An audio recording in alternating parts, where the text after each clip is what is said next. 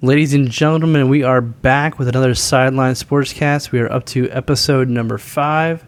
As always, I am here with my co-host, Brian. Brian, how you doing? Doing good, Logan. How are you?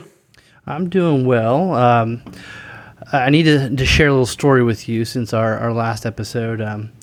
Last episode we started one of our topics with Ovechkin and Gretzky and one of my best friends and our old co-host Mike is a big Washington Capitals fan. So I now receive daily text updates as to Ovechkin's status, and every time he scores a goal, I get another one meme. I get a Rick Ross. Mm-hmm. So I'm getting quite a few Rick Rosses these days in my texts. So. We'll see how long Mike keeps that up, but he likes to point it out whenever. So are you changing your position? No. If anything, it's gonna make me double down the other way. Just to fight back. So, but we got a 6-pack of topics this week. We're gonna do some early Rookie of the Year talk. We're gonna talk about the trade deadline, an owner buyout. We're gonna talk about even more football games. And we've got a new second we're going to be calling On the Clock. But before we get into those, let's start out like we always do with What Are We Drinking? And tonight we have, it's called Cloudy Donkey. So it's by Tampa Bay Brewing Company, which is not too far from us, and someplace that we like to go, especially when we're going to Lightning games. We usually stop for dinner there. Sure. They have one of my favorite IPAs called Reef Donkey, and this is, I guess, a play on that. I've seen a trend lately where IPAs were all the rage, and now I'm seeing a lot of cloudy IPAs or hazy PAs, or they've got different names. So this is, I guess, their take on that. It's a hazy pale ale, a New England style hazy pale ale. So let's go ahead and crack this open and find out if it compares to Reef Donkey. Let's do it.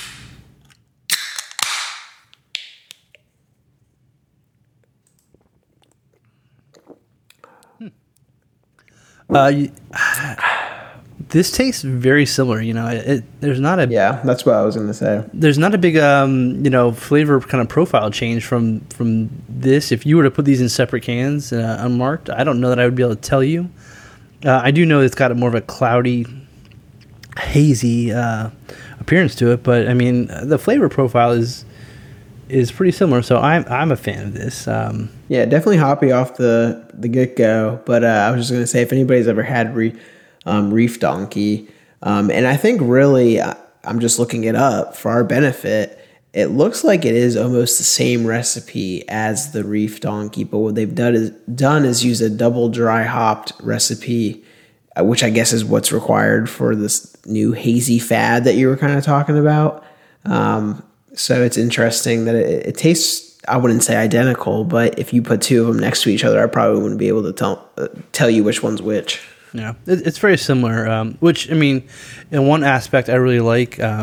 Reef Donkey is, one of my probably top 5 favorite beers, but I kind of wanted something different. If I want Reef Donkey, I can go Reef Donkey. So it's good, but I was hoping for something just a little more distinct.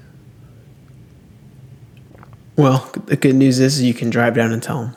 Yeah, we can. Tampa's now open, so maybe we'll have to catch a game and go tell them my thoughts on their beer. But with that being said, let's remind everybody, check us out on our social pages, Facebook, Twitter at SportslineCasters.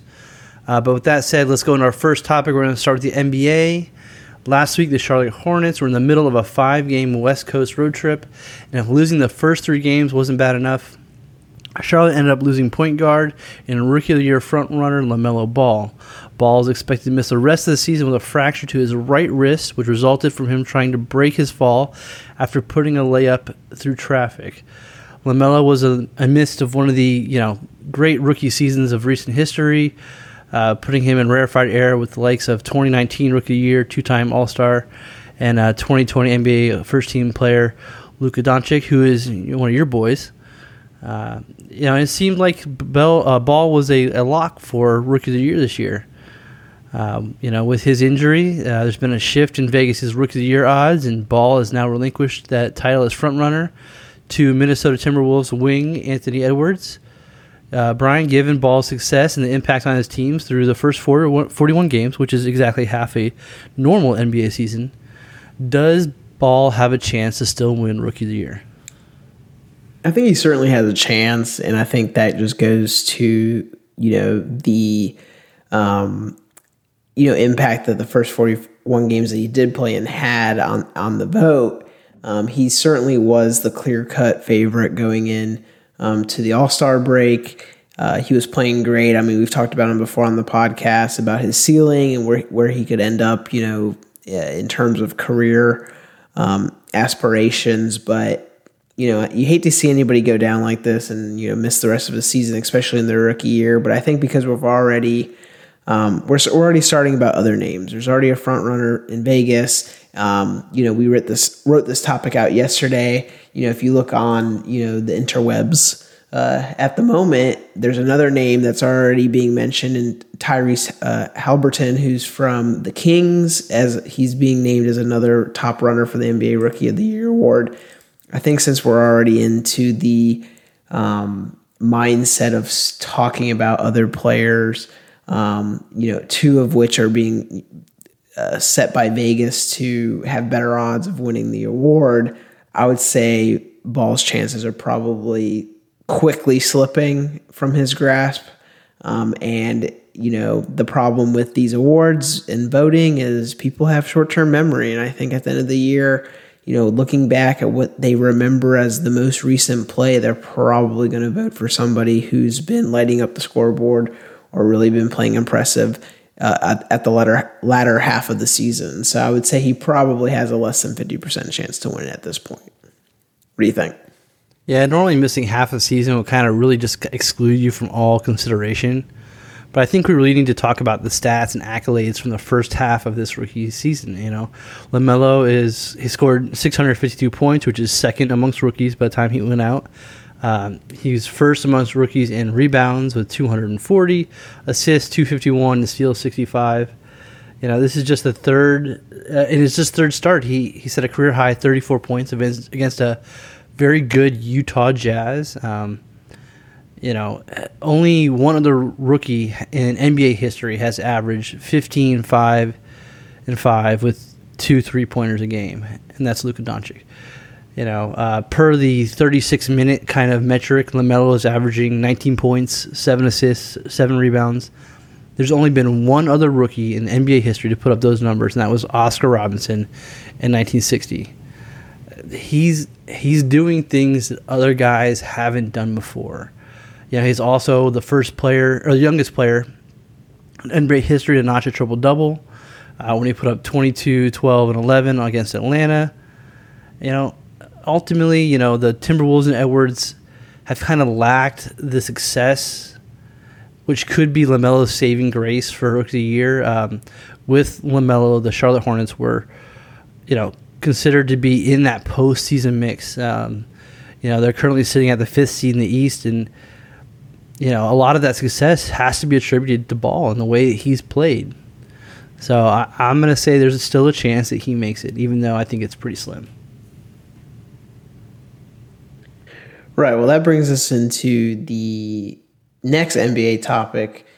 We just passed, as I mentioned, the All-Star break, which meant soon thereafter was the trade deadline. So we saw a lot of movement, which is not what was expected. Most of the analysts predicted a very quiet NBA trade deadline. Most of the analysts came out saying that they would expect it to pass it by without much action, but instead we saw the shuffling of 46 players, the highest number ever in a one-day span in the NBA. Of the 30 NBA teams, 23 took part in the action, which delivered 16 individual trades. We didn't see any superstars dealt at the deadline, but we did see a couple of all-stars get traded. Our hometown Orlando Magic moved two-time all-star Nikola Vucevic to Chicago, and Victor Oladipo wound up in Miami as a rental. The Western Conference wasn't as busy, but it saw teams like Denver and Dallas unquestionably improve. Teams have acquired the final pieces of their roster in preparation for the playoff push. Logan, of these teams that made moves at the deadline, which team do you think improved the most as a result of this trade deadline shuffle? So on the trade deadline, you and I were texting quite a bit during the hours leading up to the trade deadline, and mostly that was kind of circled around the Magic's transaction. But because of that, I did stay kind of plugged into the trade rumors and transactions. So this year I followed the trade deadline for the NBA certainly more than I ever have before. And once again, the smoothest man in basketball, Pat Riley, managed to add some solid pieces to that Miami Heat team. And he did it at almost no cost to the team and set them up for another good run in the playoffs this year.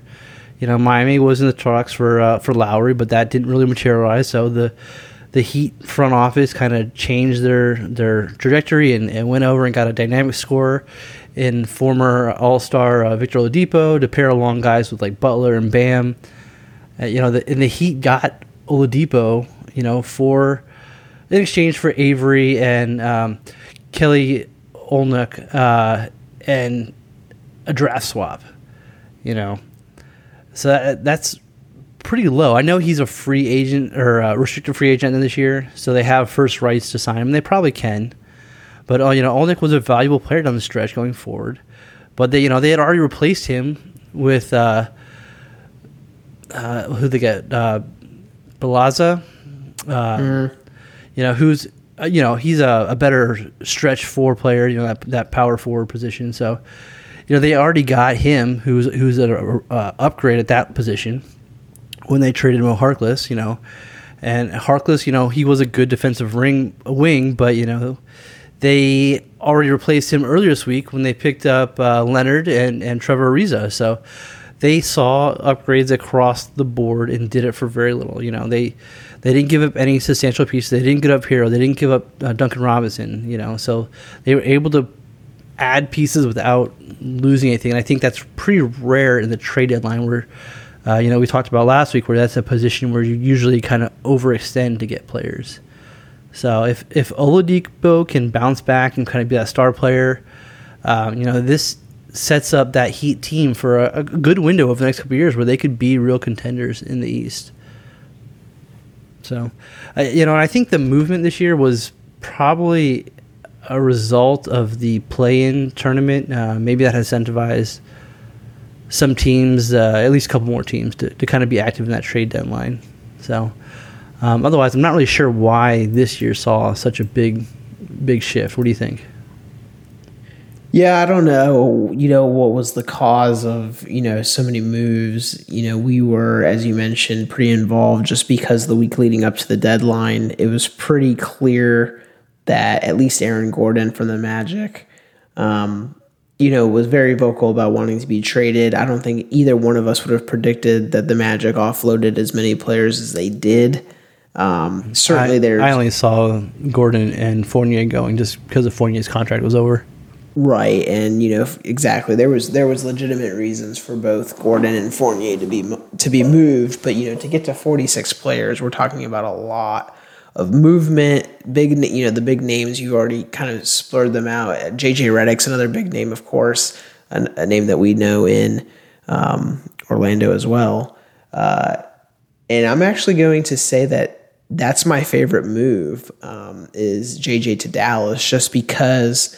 I think a lot of teams, and we're going to talk about this in the next topic, a lot of teams added to an already pretty bolstered roster. Certainly, Denver adding Aaron Gordon makes them a more solid team. Oladipo to Miami gives them a little bit more of a defensive prowess, as you mentioned. Blake Griffin that wasn't on the deadline, but that happened a few days prior to the deadline, makes Brooklyn just another crazy, superstar player for that starting lineup or off the bench. But I like JJ to Dallas, and I think, Dallas is one of those teams that they're very, offensive focused. Luka Doncic, as we know, is a triple-double machine. Probably one of the, I think people would argue, the best point guard in the league, but definitely the best up-and-coming point guard in the league. He already has the accolades within the first 2 years I like them adding the sharpshooter. The West is pretty stacked. We talk about, a couple teams in the East, Philly, Milwaukee, Brooklyn, but that's kind of, and Miami, I suppose. That's kind of the extent of,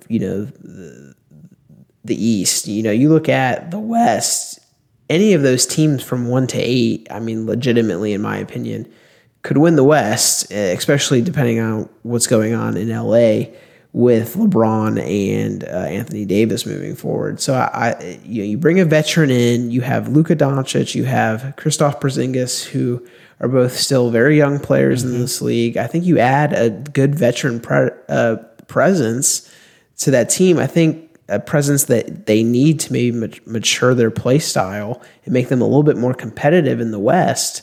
And not to mention, he's 46% from the 3-point line. So you're not adding just a veteran. You're adding one of the top 3-point shooting players in the NBA percentage wise. So I like that move. Part of it's probably just because I really like JJ Redick, and I wish he would have never left Orlando. But I think he does add another pretty vital weapon to an already very potent Dallas offense. Yeah, he's a guy that can come off the bench and give you immediate production consistently.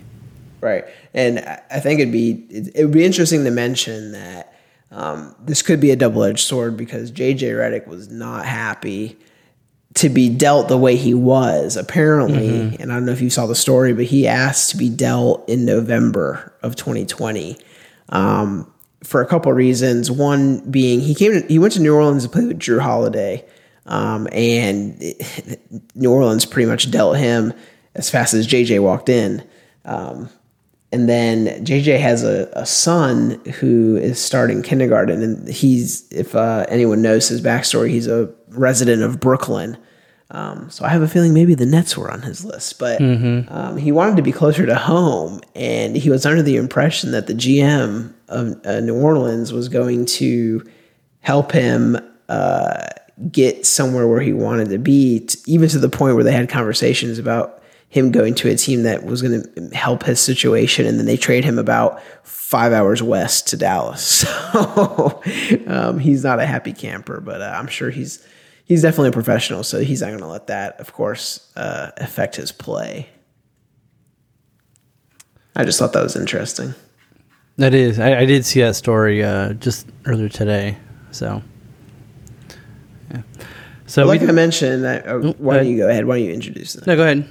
I was going to say that leads us to kind of a topic that I mentioned, which is we touched on some of the teams who improved the most through the deadline. We both picked at least one. So, switching gears, there were some teams that just made themselves even better. So with the trade deadline behind us, we have a much clearer look at what teams we'll be working with come playoff time. We saw some of the top teams in the NBA continue to improve their roster, such as Denver, as mentioned. The 76ers getting George Hill, Clippers trading for Rajon Rondo, and the Jazz get sharpshooter Matt Thomas. Logan, post-trade deadline, if you had to pick a team, who would you say is the best team in the NBA? I've been on the Brooklyn bandwagon ever since they acquired Harden earlier this season, and I'm still on that ride. So the Nets, they didn't make any trades per se at the deadline, but there also weren't any teams that made a move that would change my mind that the Brooklyn Nets aren't the championship favorite. Brooklyn went and got LaMarcus Aldridge, part of the buyout market. Really added depth to an already growing depth of that team with Blake Griffin earlier. Aldridge, he's one of the 3 out of the 4 guys who have shot better than 52% and have taken at least 100 mid-range jumpers. So he's seen a huge impact on his 3-point game for the second straight season, and I don't know that he makes them a more powerful offense. They're already the number 1 ranked offense in the league, but he certainly just kind of adds to that depth. So yeah, Blake Griffin, you got Aldridge now, just continuing to get deeper for that good playoff run. Yeah, deep teams are really hard to beat. And let's not forget, you have the self-proclaimed MVP, James Harden. To think that he's the MVP means you kind of forgot what happened earlier this season with the Rockets. But in terms of his stint with the Nets, he's averaging 26, 9, and 11 in 31 games. He's shooting at an incredibly high efficiency. The team's got a 24-7 record with him. And, many of these games have been without Kevin Durant, who's got that hamstring injury, and with Kyrie Irving, who's still dealing with, whatever his family issues are, his personal issues. So Durant's really been that guy. And when you get the rest of that team together and they're in the playoffs and they're full powered, poof, that's going to be hard. So real quick before I throw over to you, I want to talk about Harden real quick. I was not a fan of Harden, but since this season I've really kept an eye on him. I got to go to the Magic Brooklyn game where the Magic beat them, and I really watched Harden, particularly in the warm-ups, during the anthem. He's a very, very humble player. He was talking to everybody. He was talking to fans. He was talking to referees. He was talking to other players, joking around with his team. During the anthem, he's one of the few guys that I saw that was like steadfast, like hand on the heart, looking up at the flag, moved by the anthem. He's had some really good sportsmanship. Just earlier today, the Brooklyn's playing the Rockets. He went over and showed kind of the coaching staff on the Rockets some love before the game. This is a guy who I'm actually starting to get a little man crush on. But I'll throw it back to you. Get back on topic here. Yeah, on paper, it's definitely Brooklyn. From top to bottom, they just added so many pieces to that team. As you mentioned, for depth. The starting lineup's crazy. 1 to 5, just talent everywhere. They've clearly propelled themselves to the top of the East, and I don't see them going anywhere. I think it's gonna come down to, we root for Brooklyn in LA. We said in the last podcast, just because that's the fantasy matchup, right? If you wanted to see two teams square off for 7 games, LeBron versus, the star-studded Brooklyn team, his old teammate Kyrie, and then arguably two of the other top 5 players in the NBA. But we could very well get a less not favorable, but a less desired matchup with Brooklyn and Utah. And we kind of talked about this right before the start of the podcast.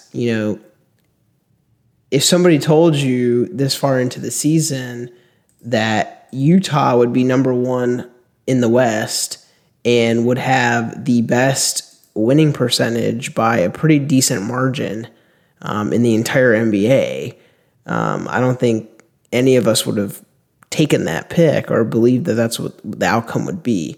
And on paper, you look at their lineup, this is not a star-studded roster. They definitely have their names, and I think they've just built a very good core. Donovan Mitchell is coming into his own as a star in this league. You have veteran players, Mike Conley at the point guard. But really outside of them, if somebody didn't watch NBA a whole lot, you wouldn't recognize almost anybody else on their lineup. So we're gonna have a very typical, and no matter what, if it's Brooklyn and Utah or Brooklyn versus LA, I think Brooklyn's going to be the favorite. But Utah versus Brooklyn's going to be this David versus Goliath story. It's going to be this team that's put together through free agency versus the team that is developed through draft picks and young players to really be a cohesive unit. And I think in case, if that's where we see in the finals, I think I'd probably root for Utah just because I'm not a huge fan of these super teams, but it's definitely Brooklyn on paper. Brooklyn by the last half of the season since they've gotten Harden, they've been running away with the East. So I'd be very surprised if anybody didn't pick them as the best team in the NBA right now. The only thing about Harden, I just want to touch on it because you talked about it. I've always liked him. He gets a lot of hate for what happened, with his departure in Houston. But, he had a rough go in Oklahoma City before he even went to Houston. Mm-hmm. He was the third fiddle behind Russell Westbrook and Durant, and he's definitely getting his due. He's always been, I agree with you, a humble player, never really having any issues with media or problems off the court other than, his family problems, which, we all have family problems, right? So I just wish he would play defense. It's the only thing, is he is the worst defensive player in the NBA. Well, when you score that many, you don't got to play much. I know, but you ain't winning every game. So it's just funny. You should go look at him. I'm not faulting him. That's his game, and he does his game well. But there are so many clips of him just like sidestepping a driving player and letting him lay it up. But hey, if he hosts the trophy this year, I guess it doesn't really matter then. Yeah, I wouldn't mind seeing the David Goliath, Utah versus Brooklyn in the playoffs as a final. That'd be good. It'd be good for the league, a good storyline, at least. Like you said, draft development versus free agent acquisition or trades. So, well, moving on to football. The Washington football team majority owner Dan Snyder has been involved in a feud with his three minority partners for much of the last year. The battle between Snyder and his partners has spilled over to the public as part of lawsuits, accusations, mudslinging. But this may be coming to an end. The three minority partners have been trying to sell their 40.5% stake in the team, and now Snyder is reporting the process of buying out his partners. The league finance committee approved Snyder's application for a $450 million debt waiver so that he may go above the debt limit and purchase the team outright.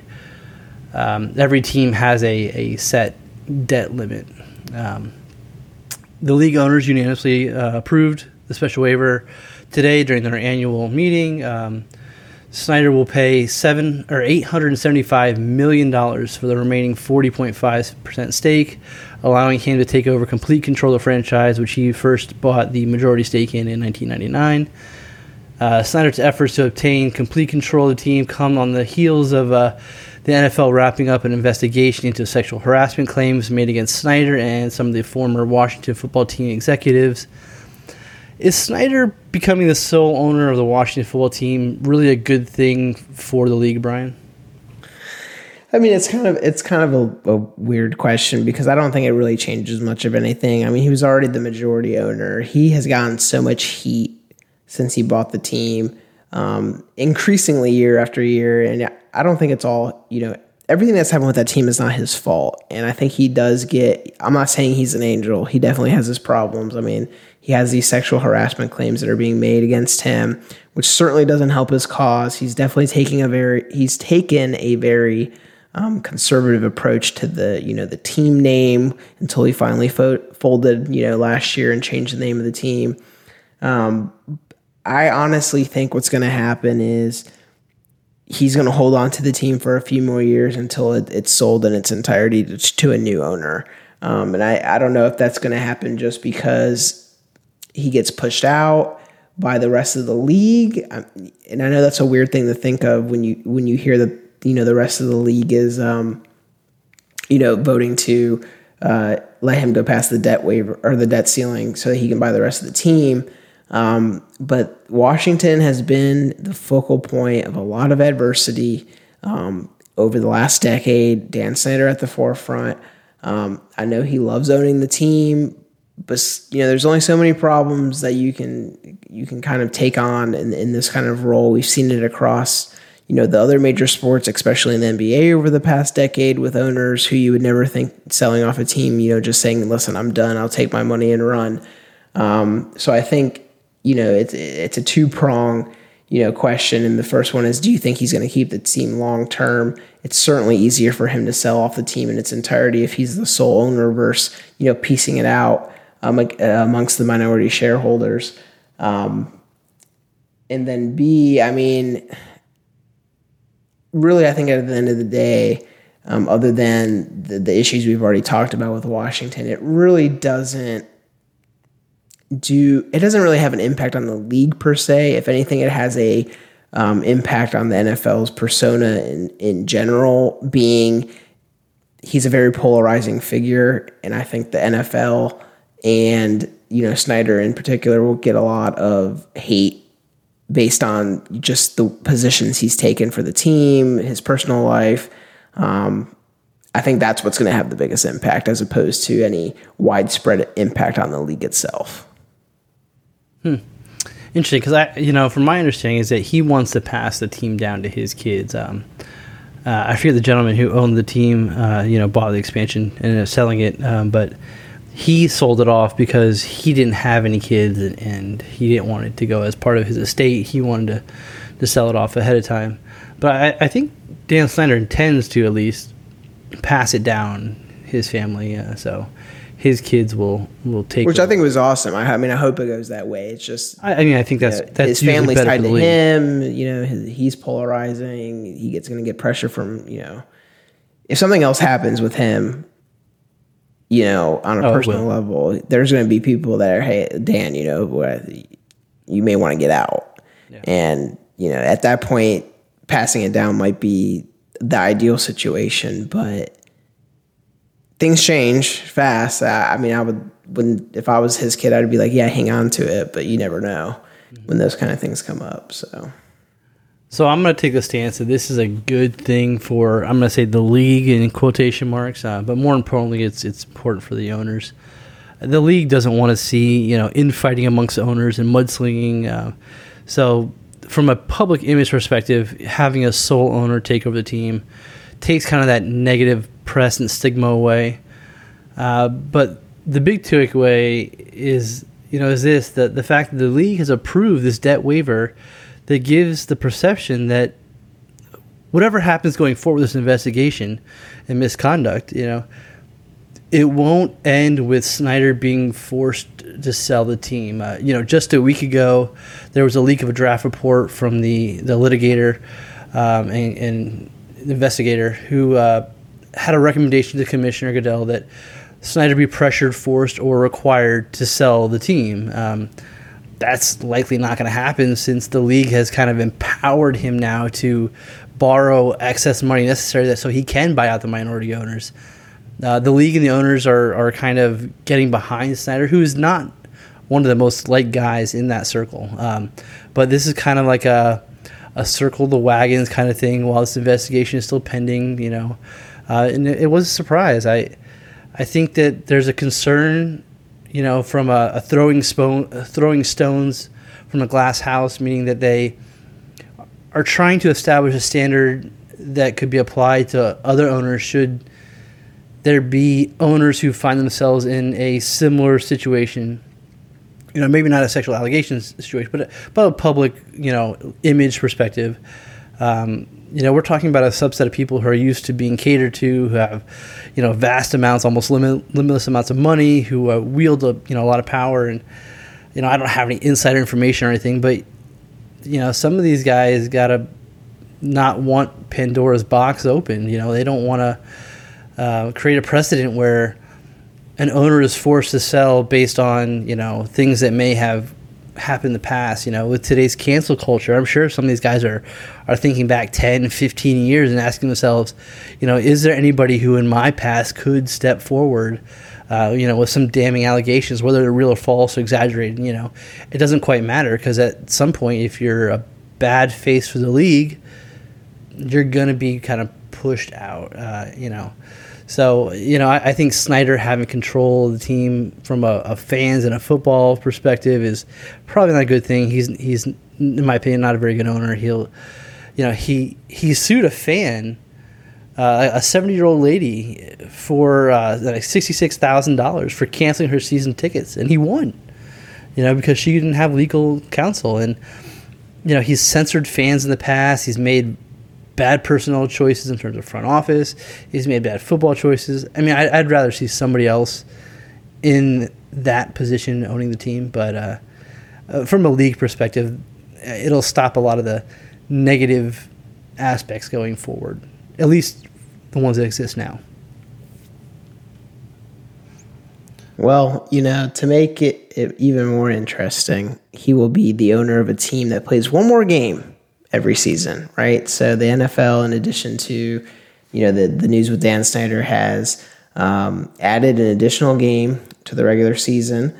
The league secured an agreement from the NFL Players Association to expand the schedule to 17 regular season games.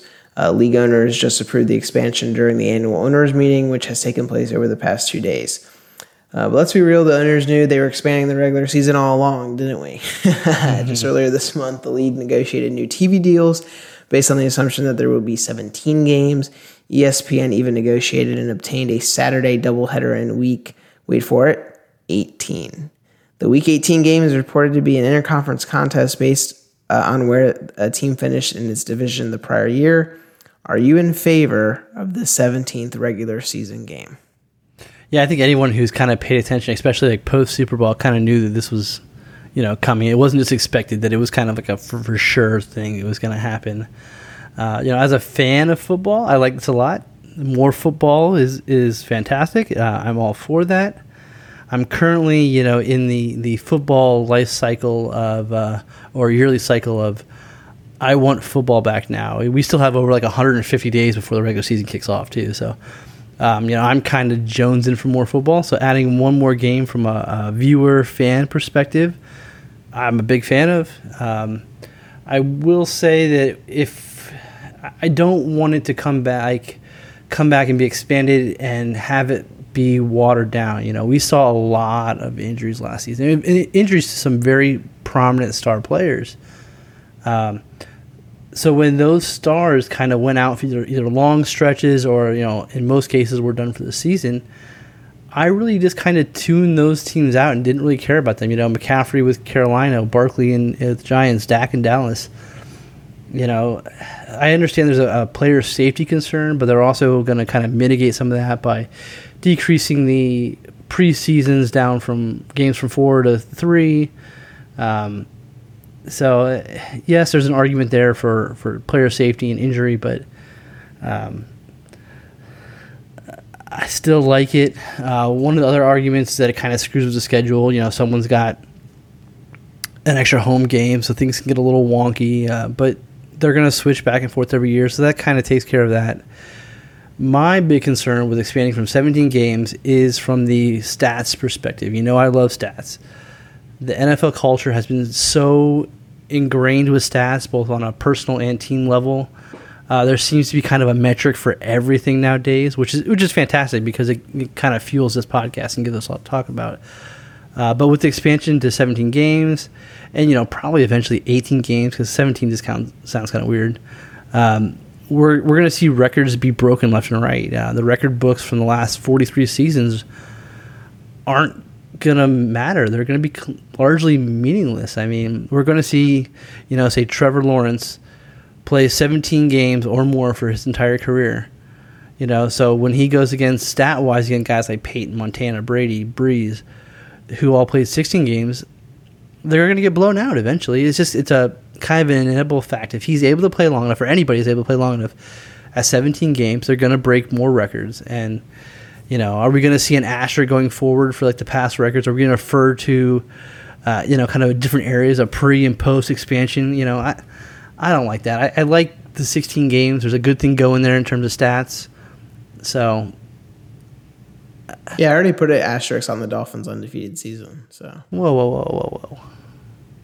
Why are we putting an asterisk? They only played 13 regular season games. Yeah. Well. No, I mean I agree with you. As a fan of football, I love it.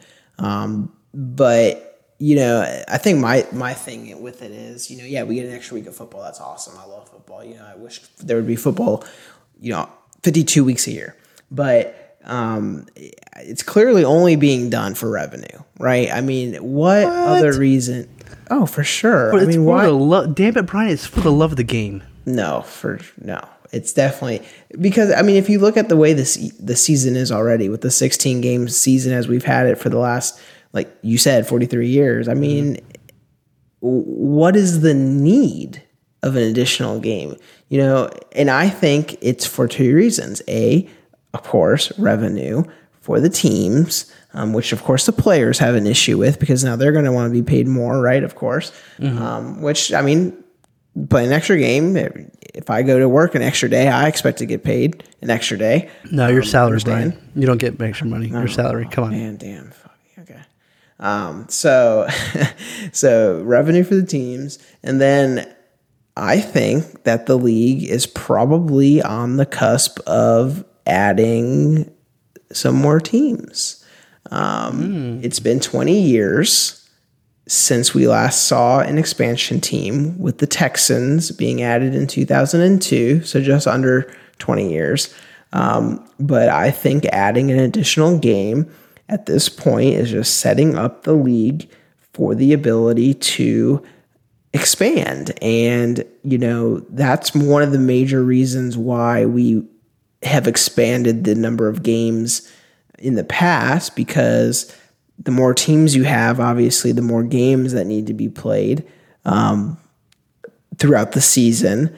And there's certain numbers of weeks, obviously, in football that make certain league numbers more conducive to the amount of teams that are in the league. I would not be surprised. The NFL is certainly not hurting for money, even though they've had their trials and tribulations ever since the whole kneeling fiasco began. But I think we're probably very close to expansion. And I would say it's probably going to be 2 teams, just because they're not going to want to do an odd number, which leads to another host of different conversations we can have about, what divisions would they be in? How are they going to reorganize the divisions again? But I wouldn't be surprised if in the next 2 or 3 years we have an announcement that some, big city will be entering the league as an expansion team. Does it make sense to go to 18 games then if you're going to add another team? I mean, obviously we're not privy to the, conversations of the league, the owners in the league meetings, but I would think that the more teams you add, it's been 43 years. I mean, we go back 43 years ago. I couldn't tell you off the top of my head how many teams were in the league, but it was less than 30 for sure. It was somewhere in the mid-20s, if not the low 20s. So, I mean, my assumption would be when you're getting up into the, we're at 32 teams now. If you go to 34 teams, my guess would be that adding an additional game at the end of the season does help with scheduling that many games. But that's still, in my opinion, a secondary reason. It's definitely revenue, right? So, it's been 43 years at 16 games. I mean, it's not like we needed the extra game to make sure that the right teams are making the playoffs, right. So, and it's not like we've seen a lump of teams all ending 8-8.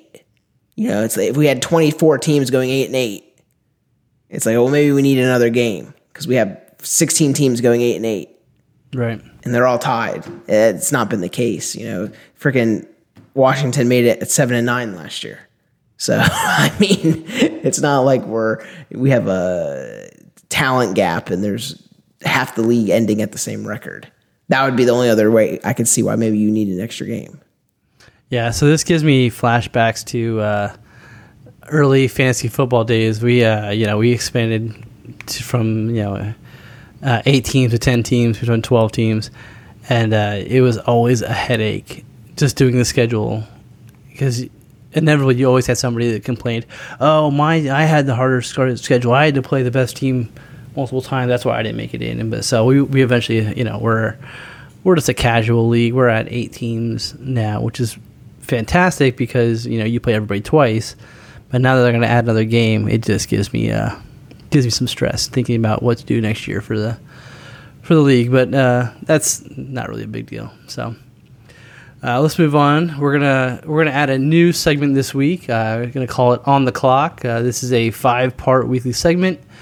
Each week we'll dissect 2 picks leading up to this year's NFL draft. The 2021 draft is scheduled to take place in Cleveland, with the first 2 rounds on April 29th. The first round on April 29th.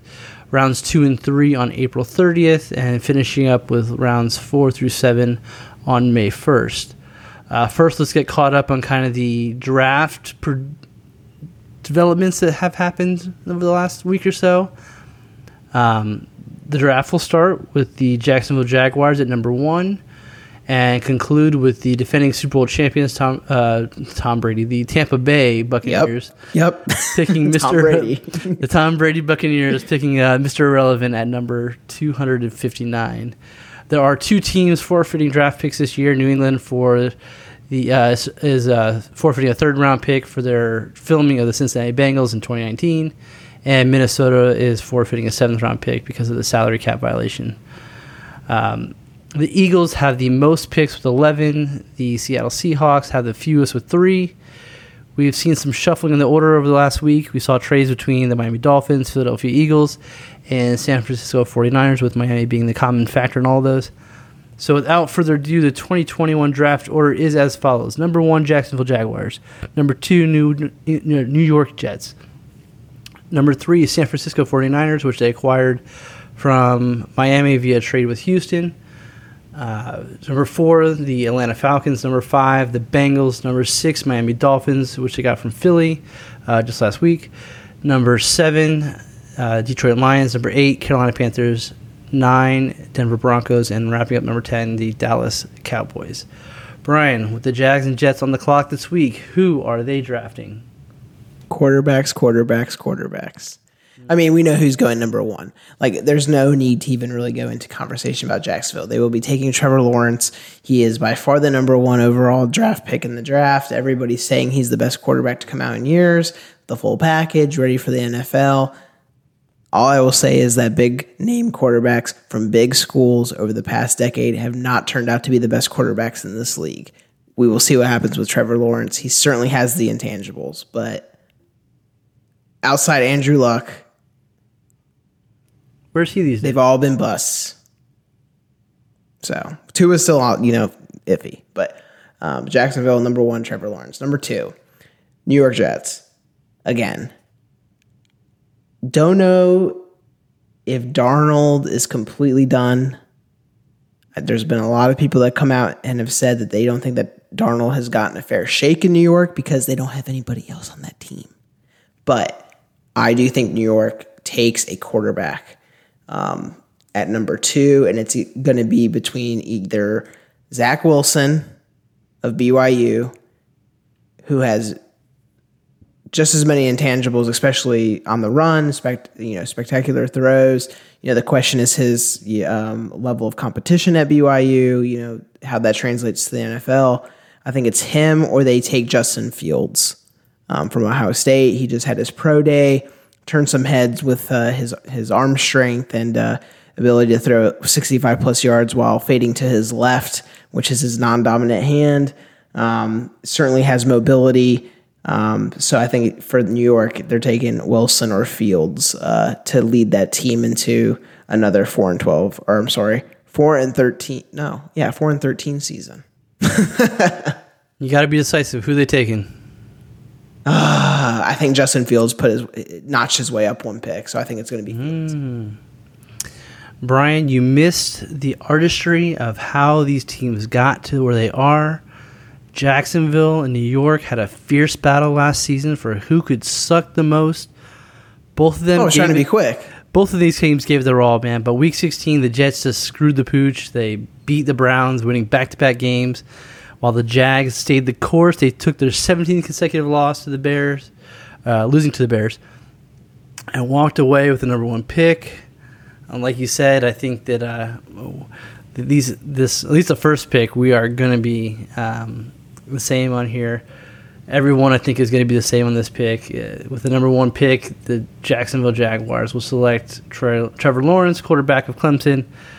This doesn't come as a shock to anybody. The Jags have been trying to fix that team one quarterback Band-Aid at a time for the last, how long? It looks like they may have found their guy a couple years ago with Blake Bortles from my alma mater. But they're just one struggling quarterback after another. It's clear they need a quarterback. Trevor Lawrence is going to be that guy. He's, like you said, he's got all the intangibles. I mean, Urban Meyer came out last week and pretty much confirmed it, without saying it directly. But, this pick has been the unanimous pick at number 1 for so long that I really haven't heard anything about Trevor Lawrence, the Jaguars, leading up to the draft. Like you said, he checks all the boxes. Great athlete, has the arm strength, the height, the mobility. And Jacksonville's got 3 additional picks in the top 50. So they're going to certainly need to get some weapons for Lawrence. They're going to need to get some protection. So probably a speed receiver, a dual-purpose quarterback, and some protection is probably, those 3 left picks. Left tackle, left guard, center. Yeah. They did a lot in the trade deadline or free agency this year. They made a lot of moves, not as impactful as say like the Patriots and the moves they gave. They got a lot of people and put people in better positions than they had over the last year. But the speculation around the Jets, they're looking to replace a Sam Darnold and draft a franchise quarterback going forward. But it's the Jets. You never know what they're going to do draft day. I thought that free agency might provide a little bit of insight as to their plans. They did go out and get some much-needed receivers in Corey Davis and Keelan Cole, but they needed these weapons regardless of who's going to be under center. The fact that they didn't move Darnold kind of makes me believe, like you said, that maybe he's not gone right away. Maybe they keep him as a bridge quarterback. Maybe they use him in the draft to move up or down somewhere later on, but I think that it's going to be BYU's quarterback Zach Wilson to the Jets. He's become an increasingly popular pairing with the Jets, kind of due to the offensive coordinator Mike LaFleur's Shanahan style offense. At the core of the Shanahan offense kind of centers around deception by incorporating a lot of motion at and before the snap, a lot of outside zone runs, play action passes, and no one in the country last year posted higher grades in play action passes than Wilson.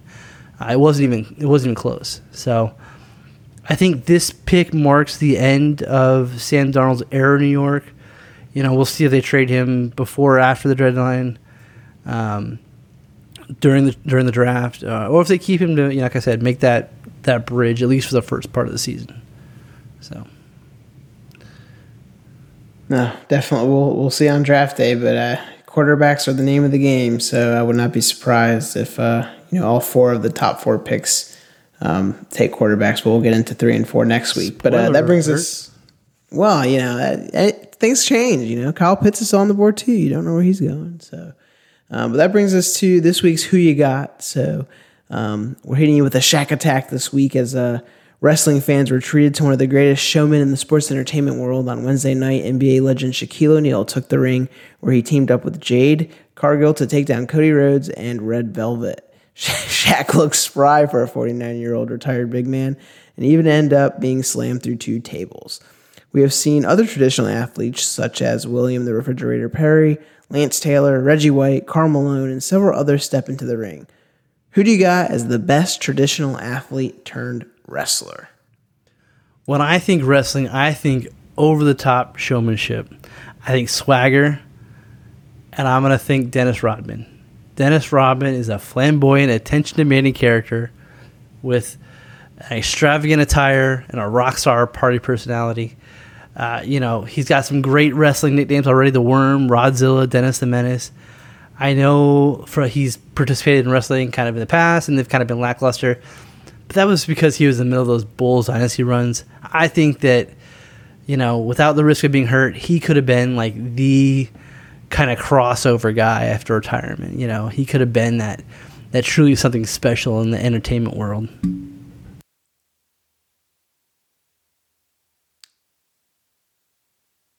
Yeah, I mean, Rodman certainly on the list there of people I would love to see in the WWE on a more full-time basis. But I think looking back at the most historical appearances of all time, like you said, swagger, personality. I think when Mike Tyson kind of stuck into the ring back in the late 90s, when he was at the top of his game, he could have had that swagger. Now he's a very weird guy in his own right, but he is certainly coming from boxing to wrestling, easy transition. I think maybe if he would have had a different, aspiration following boxing, he could have made the easy transition and been helped along to being a pretty good personality in the WWE. But Rodman, Tyson, any of those guys. Yeah, big personality guys. Right. Well, that'll take us to this day in sports. On March 31st, 2013, we had one of the biggest upsets in the history of the women's NCAA tournament. 6 seed Louisville stunned the defending national champs, the Baylor Lady Bears, in the regional semifinals, beating them 82-21. The loss marked the end of a remarkable college career for Baylor's Brittany Griner, who at the end of the season was the second highest scoring player in women's NCAA history. This year, Baylor and Louisville made it to the Elite Eight, with both teams failing to advance to the Final Four earlier this week. So, with that, we're going to close it out. Thank you guys for tuning in. Be sure to catch up with us on our socials, and tune in next week to the Sideline Sportscast. Don't forget, let us know what we should drink. Let us know what you want to hear about. And as a bonus, let us know if you want us to cover any other teams in the draft as kind of a bonus at the end.